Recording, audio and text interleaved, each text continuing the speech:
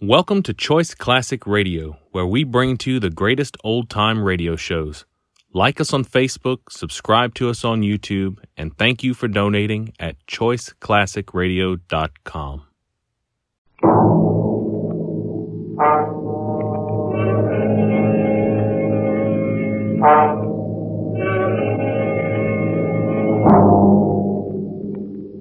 Did you miss out on that big football game last week?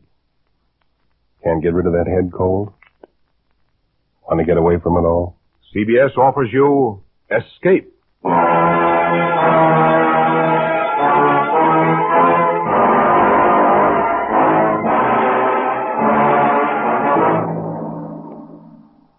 You are groping your way slowly through the dark hold of a ship at sea, moving carefully, step by step, searching intently for something you dread to find, because you know that this ship carries a cargo of death. The Columbia Broadcasting System and its affiliated stations presents Escape, produced and directed by William N. Robeson, and carefully plotted to free you from the four walls of today for a half hour of high adventure.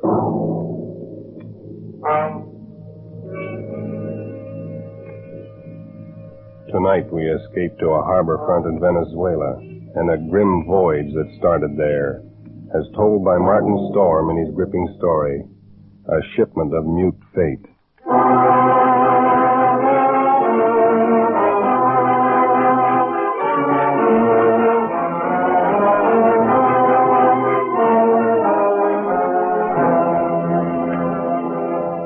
I stopped on the wharf at La Guaira and looked up the gangplank toward the liner Chan K, standing quietly there at her moorings. The day was warm under a bright tropic sun, and the harbor beyond the ship lay drowsy and silent. But all at once, in the midst of these peaceful surroundings, a cold chill gripped me, and I shivered with sudden dread. Dread of the thing I was doing and was about to do. But too much had happened to turn back now. I'd gone too far to stop. So I set the box down on the edge of the wharf, placed it carefully so as to be in plain sight and within gunshot of the captain's bridge. And then I turned and started up the gangplank. I knew what I was going to do, but I couldn't forget that a certain pair of beady eyes were watching every move I made. Eyes that never blinked and never closed, just watched and waited. Oh, I beg your pardon. Why, Mr. Warner. Hello, Mother Willis. How's the best-looking stewardess on the Seven Seas? Well, I'm fine, Mr. Warner. I guess better run along now. Get on with the show. Now, wait a minute. That's a fine greeting after 2 months. Well, it's just that I'm so busy. I don't believe a word of it. Sailing day's tomorrow. You're simply avoiding me, that's all. Oh, no, really, I'm not. And on the trip down from New York, you said I was your favorite passenger. But I'm only... Here, wait a minute. What's that you're carrying in your apron there? it's nothing. It's just supplies. Supply? Let's have a look, huh? No, please. What do you know? It's a cat. It's Clara, Mr. Warner. Mm-hmm. Mr. Bowman said I had to leave her ashore, and I just couldn't. Who's Mr. Bowman? The new chief steward. Oh. Clara's been aboard with me for 2 years, and I just can't leave her here in a foreign country, especially with her condition so delicate and all.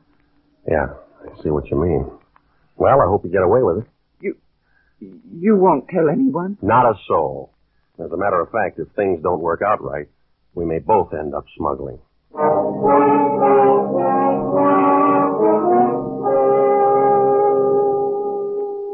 happy to have you on board on the trip down 2 months ago, Christopher. I'm very glad you're coming along with us on the run back to New York. Thanks, Captain Wood. There is one thing, though. I'm having a little trouble with the customs men here, and I wondered if you might... I can't do it, Christopher. I just cabled your father this morning. Told him I'd done it for you if I possibly could. Sent a request from New York, you know. Yeah, I thought he would. I wired him from upriver last week. I hate to refuse, but it's absolutely out of the question. Well, Captain Wood, I'm afraid I don't follow you there. Responsibility to the passenger, son. They have women and children aboard. On a liner, the safety of the passengers comes ahead of anything. But with proper precautions. Something might happen. I don't know what, but something might. You've carried worse things. There isn't anything worse. And any skipper afloat will bail me out. Now, Christopher, I simply can't take the chance, and that's final.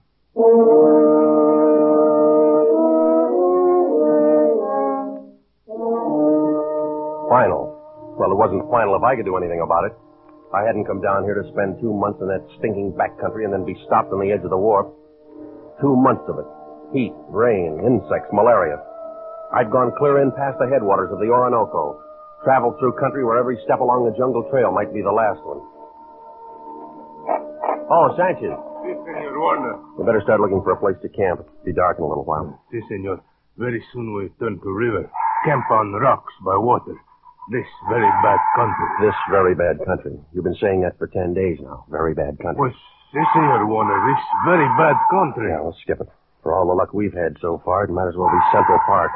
Central Park? I don't understand. No, never mind. If we don't find something... Hey, what's the matter? Quiet now. Sanchez, what's wrong? They're in the park. See?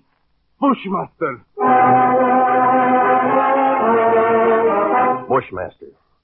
The deadliest snake in the world. Bushmaster. Its Latin name was Lachesis muta. Mute fate. It lay there in the center of the path, a 10-foot length of silent death, coiled loosely in an undulant loop, ready to strike violently at the least movement. Here was the one snake that would go after any animal that walked, or any man. It lay there and watched us, not moving, not afraid, ready for anything. The splotch of its colors stood out like some horrible, gaudy floor mat lying there on the brown background of the jungle, waiting for someone to step on it. Here was what I'd come 2,000 miles for, a bushmaster. Sanchez!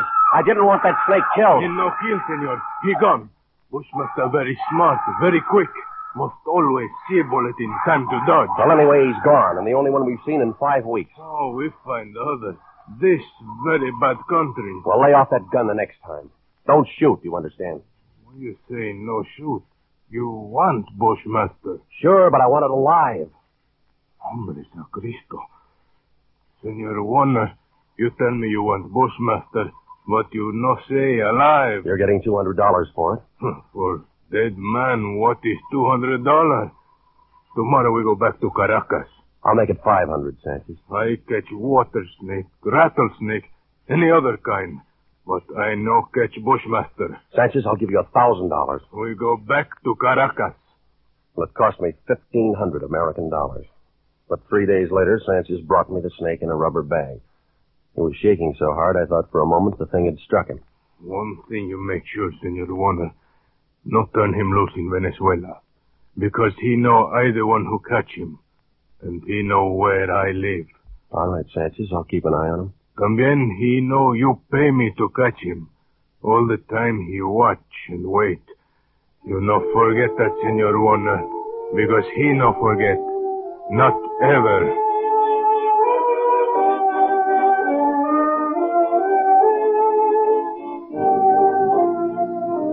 Well, after going through all that trouble and danger and laying out $1,500, I wasn't going to let a pig-headed ship captain stop me at the last minute.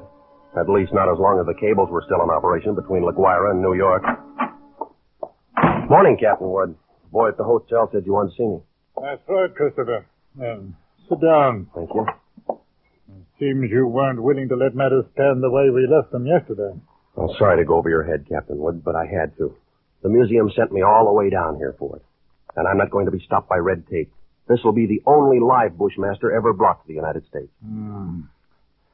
Yes, and if I had my way, well, orders are orders. I got a cable from the head office this morning. All right. I suppose we talk about precautions. I'll handle it any way you say. Got to have a stronger box. That crate's too flimsy. Well, it's stronger than it looks. And that wire screen on top would hold a Wildcat. But anyway, I bought a heavy sea chest this morning. Now we'll put the crate inside of it. Sounds all right. You got a lock on it? Heavy padlock. It's fixed so that the lid can be propped open a crack without unlocking it. The snake's got to have air. But in dirty weather, that lid stays shut. I'll take no chances. Fair enough. I will keep the thing in my inside cabin where I sleep. I can't have it in the baggage room. And nobody on board's to know about it. Whatever you say, Captain. But we won't have any trouble.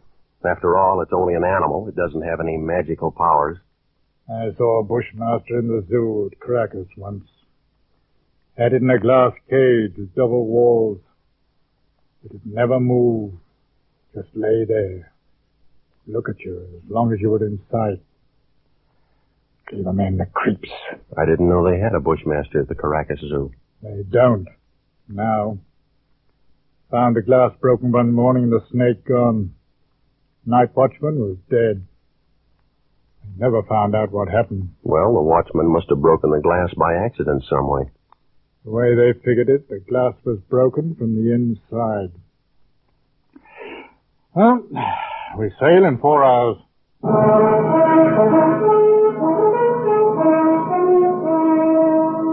We steamed north into the Caribbean with perfect weather and a sea as smooth as an inland lake. The barometer dropped a little on the third day, but cleared up overnight and left nothing worse than a heavy swell.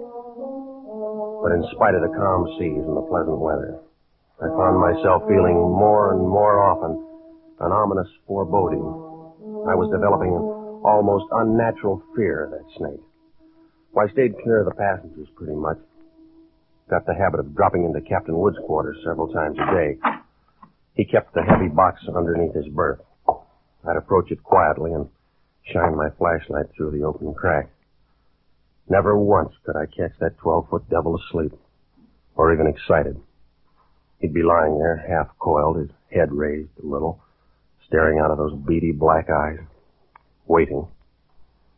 He'd still be like that when I'd turn away to leave. Maybe that's what bothered me, that horrible and constant watchful waiting. What in the name of heaven was he waiting for? Well, hello there, Mr. Warner. Oh, how are you, Mother Willis? Why, but you and the captain spend an awful lot of time around this cabin. I'm beginning to think the two of you must have some guilty secret. Oh, no, nothing like that, Mother Willis. I don't know about Captain Wood, but I certainly don't have any guilty secret.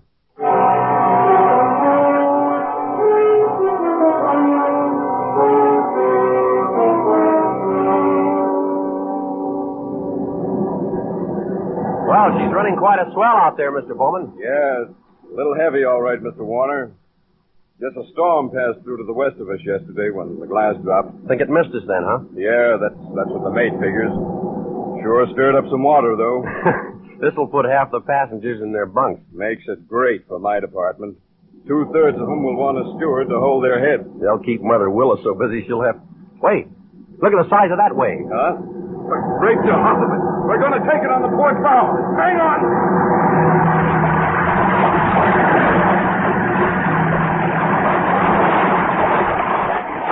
Well, that was a freak if there ever was one. Not another wave in sight. You see 'em like that sometimes, even in a calm sea. Well, I got to get below, Mr. Warner. That water probably did some damage on the officer's deck. Yeah, I suppose it... What did you say? The wheel companionway was open on the port side. Bridge cabins must have taken a pretty bad smashing up. They're right below the, Here, is something wrong, Mr. Warner? No, nothing at all, Mr. Bowman. At least I hope not.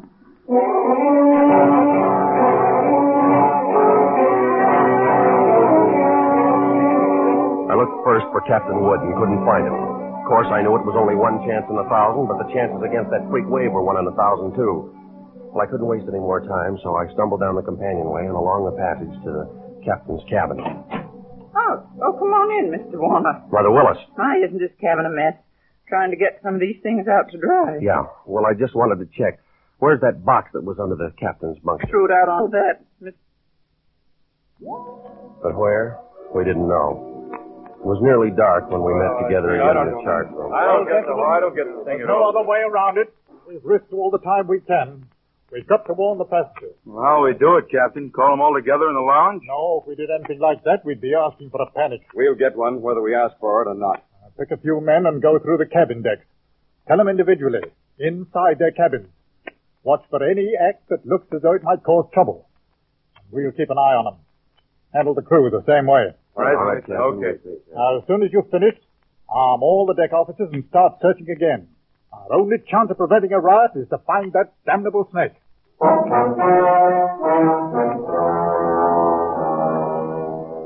The slow nightmare that followed grew worse by the hour. None of us slept. All the ship's officers not on duty kept on with that endless search. Passengers locked themselves in their cabins or huddled together in the lounges, knowing all the time that no spot on board could be called safe. Fear was a heavy fog in the lungs of all of us, and every light on the vessel burned throughout the night. Morning came and brought no relief. Terror and tension mounted by the hour. There now, Mrs. Crane, stop getting yourself all worked up and go back to your cabin. The horrid thing's probably crawled overboard anyway. You're just saying that. You're paid to say it. You don't know. Nobody does. Now, everything's going to be all right. Oh, if you could only do something. If all of us could only get off the ship. They could fumigate it. Yes, that's what we've got to do. We've got to get off the ship. Now, wait. Mr. Bowman. Mr. Bowman, she's going to jump. No, you don't, lady. Let me go. Let me go. Nice work. Let me go. Nice work, Mr. Bowman. Get her down to a cabin. Whatever you do, don't turn her loose. Well, you never know when it might strike you. You can't put on a coat or move a chair without risking your life. Now, something's got to be done. It might be right here in this cell. All right, mister. You better quiet down. Take it easy. Take it easy, huh? Well, you're a great officer. Why don't you do something about it? That thing might be crawling around here right under our feet somewhere. Like I said, shut up. Are you trying to start a panic? I got a right to talk. I don't want to die. Nobody's going to tell me.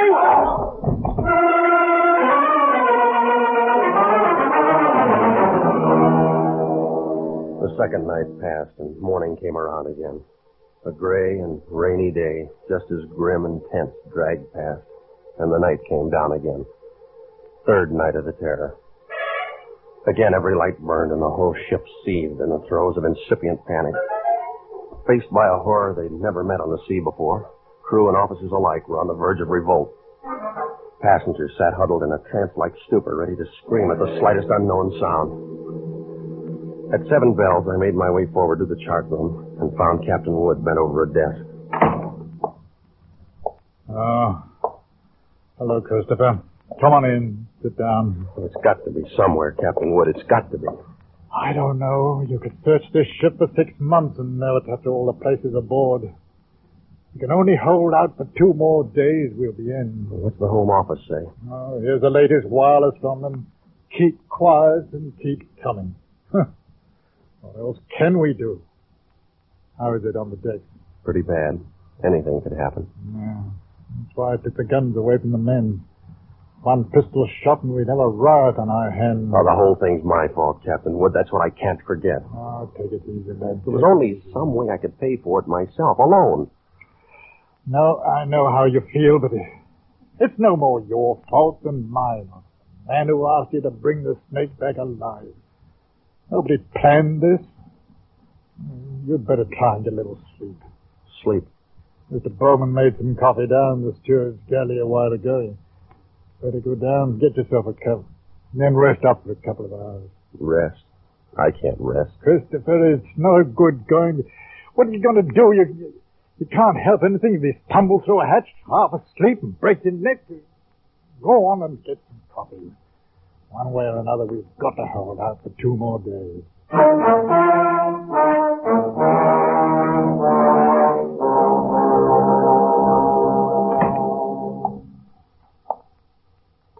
The light was on in the steward's galley, and the coffee pot was standing on the stove. It was still warm, so I didn't bother to heat it. I poured out a cup, carried it over, and set it on the porcelain tabletop in the center of the room. I started to light a cigarette. The door of the pan cupboard beneath the sink was standing slightly ajar, and I happened to glance down toward it. Out from the dark interior of the cupboard shone 2 glittering points of light 2 inches apart. I dropped the cigarette and moved slowly backward. I'd found the Bushmaster.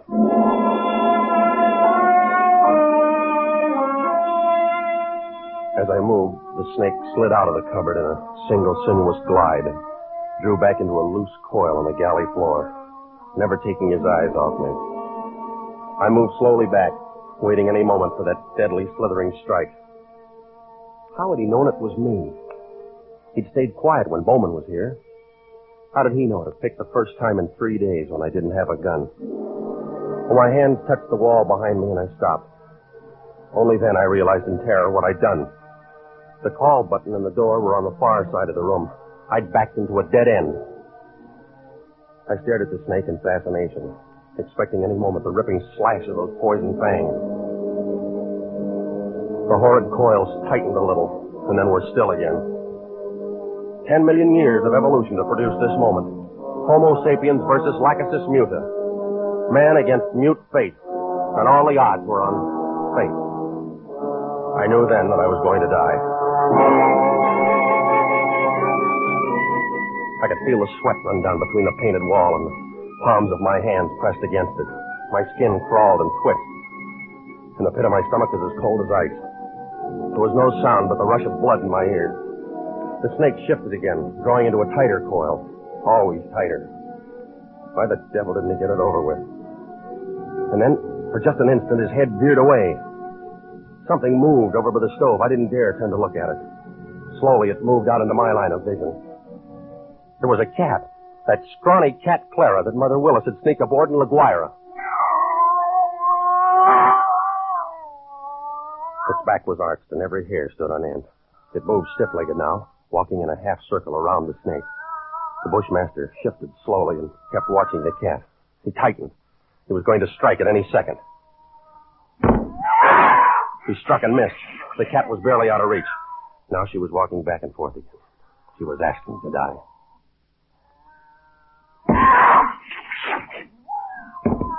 Missed again, by a fraction of an inch. He was striking now without even going to a full coil. Missed. Again and again. Always missing to the barest margin.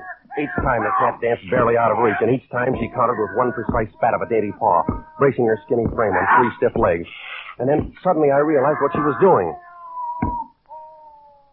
The bushmaster was tiring, and one strike was just an instant slow. But in that split second, sharp claws raked across the evil head and ripped out both of the lidless eyes. That cat had deliberately blinded the snake. Well, he didn't bother to coil now, but slid after her in a fury, striking wildly and rapidly, always missing, and every strike was a little slower than the last one.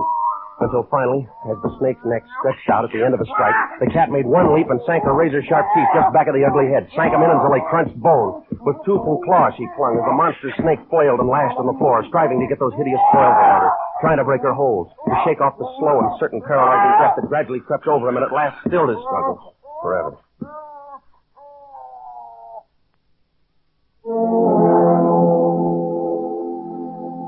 I took a deep breath. And first in minutes. The cat lay on her side on the floor, panting, resting from the fight just over. And she had a right to rest. That mangy, brave, beautiful alley cat had just saved my life. And maybe others as well. But as I turned toward the stove, I suddenly became very humble. And I knew all at once what a small thing a human being really is. I and others aboard were still alive only by the merest accident. There were 3 reasons why that cat had fought and killed the world's deadliest snake. And those 3 reasons came tottering out from under the stove on shaky little legs. 3 kittens with their eyes bright with wonder and their tails stiff as pokers.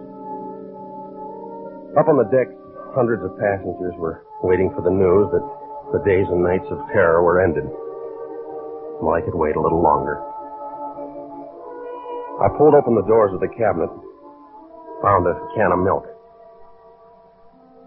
and then I dropped down on my knees on the floor of the galley.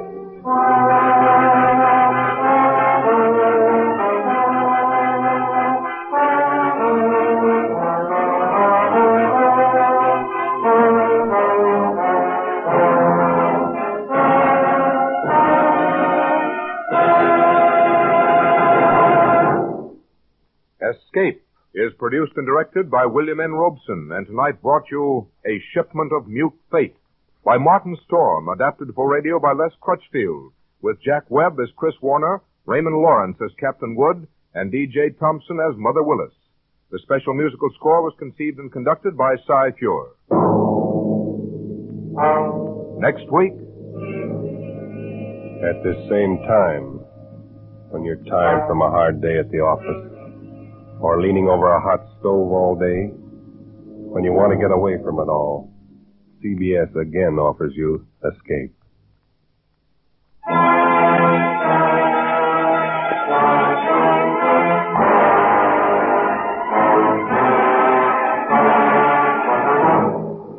Good night, then, until this same time next week when CBS again brings you Escape. This is CBS, the Columbia Broadcasting System.